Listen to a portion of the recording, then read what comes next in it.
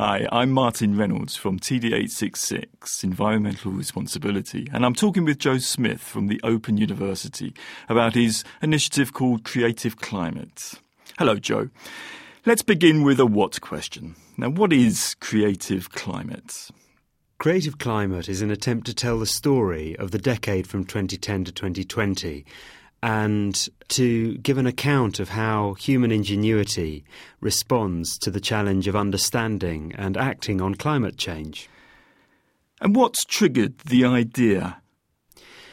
It comes out of the fact that I heard chief scientists, presidents, prime ministers saying that the next decade is a key decade in human history in terms of responding to climate change. And it occurred to me, well, two things occurred to me. First, that well, if it's a key decade in human history, someone ought to capture it.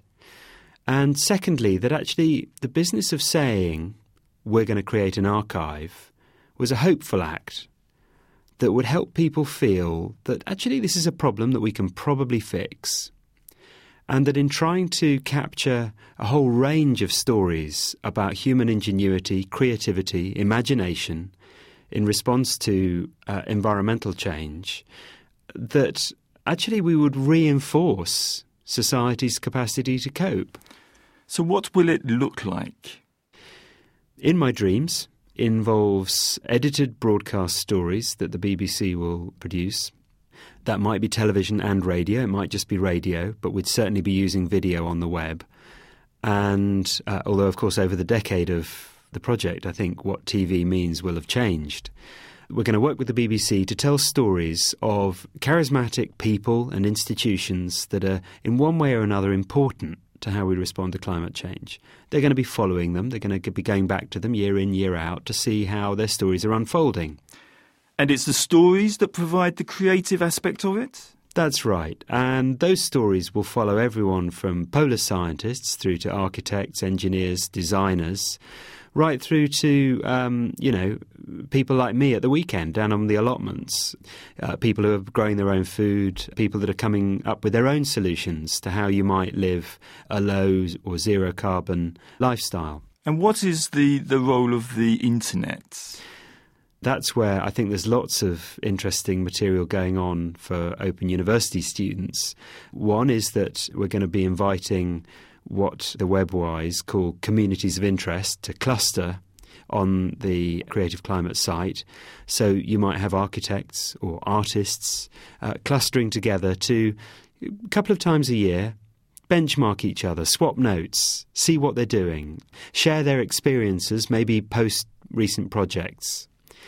And then another aspect of the web offer is for open public posting, where you or me, my grandmother, anyone in a bus queue could go and post their own experiences, experiments, ideas about understanding or responding to environmental change. Note that I've said environmental change, not just climate change, because we'd like biodiversity loss to be part of this conversation.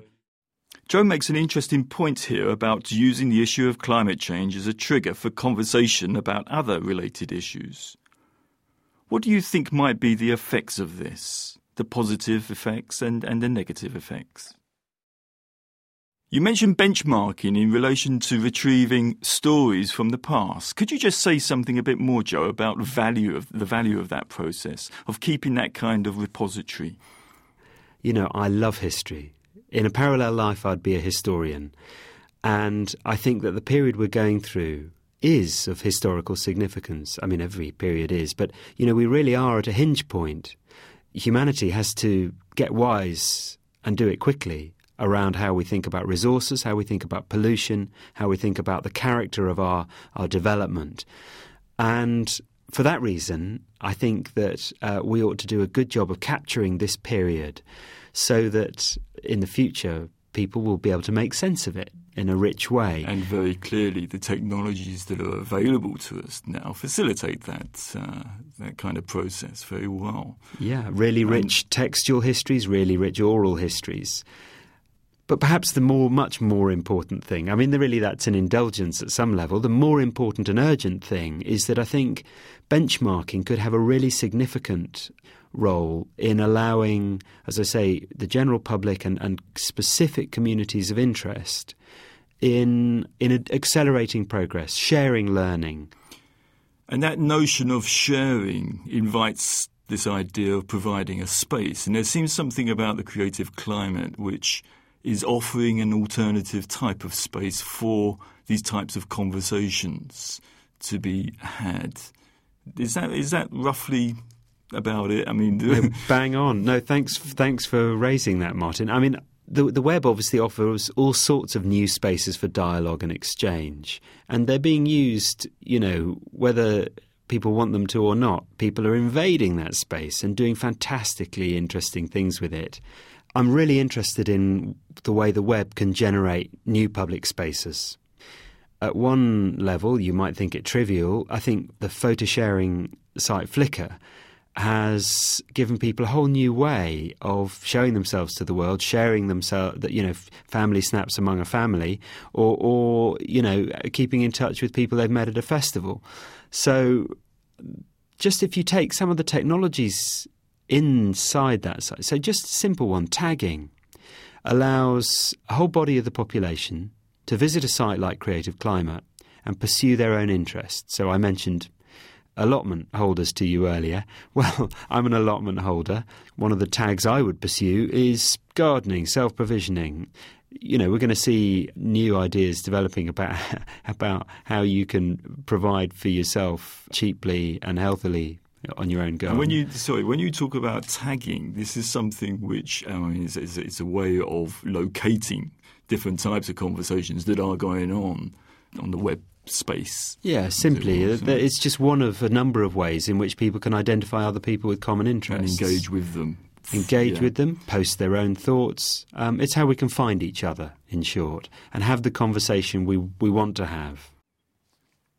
This use of web space for conversations is in contrast to the idea of web space for broadcasting, a space for depositing scientific information, reports, statistics, articles, etc. This is certainly helpful for professional engagement with climate change, but might also be sensed by members of the public and interest groups as actually being quite overwhelming.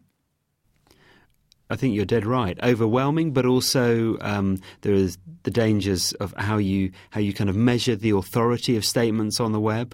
So people who are sceptical of climate change, but without an adequate scientific basis to their claims, have caused all sorts of havoc around public understanding of this critical issue, simply because the web gives them a space to muck around, misbehave, really. So what help might be given here? I think what we'd like to do is to make a space where the joins between expert opinion and public debate are both a bit more explicit, but also we make a space where that can happen with a bit more confidence and a bit more authority. So people can have more confidence that their own judgments have been well considered. So people have, a right and an opportunity to have their opinion and their voice heard. But they've also got access to the kinds of materials they need to equip themselves to take part in the debate. So, it's a classic open university thing to do, to act in a way as a bridge between expertise and wider public debate.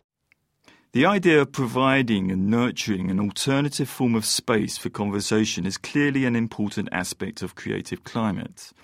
Before listening to the next part of the podcast, you might like to think about the existing kinds of space available for such conversations. What limitations are there using conventional media for promoting environmental responsibility? Who in particular might be disadvantaged through such media? From the Open University. For more information, go to www.open.ac.uk/use.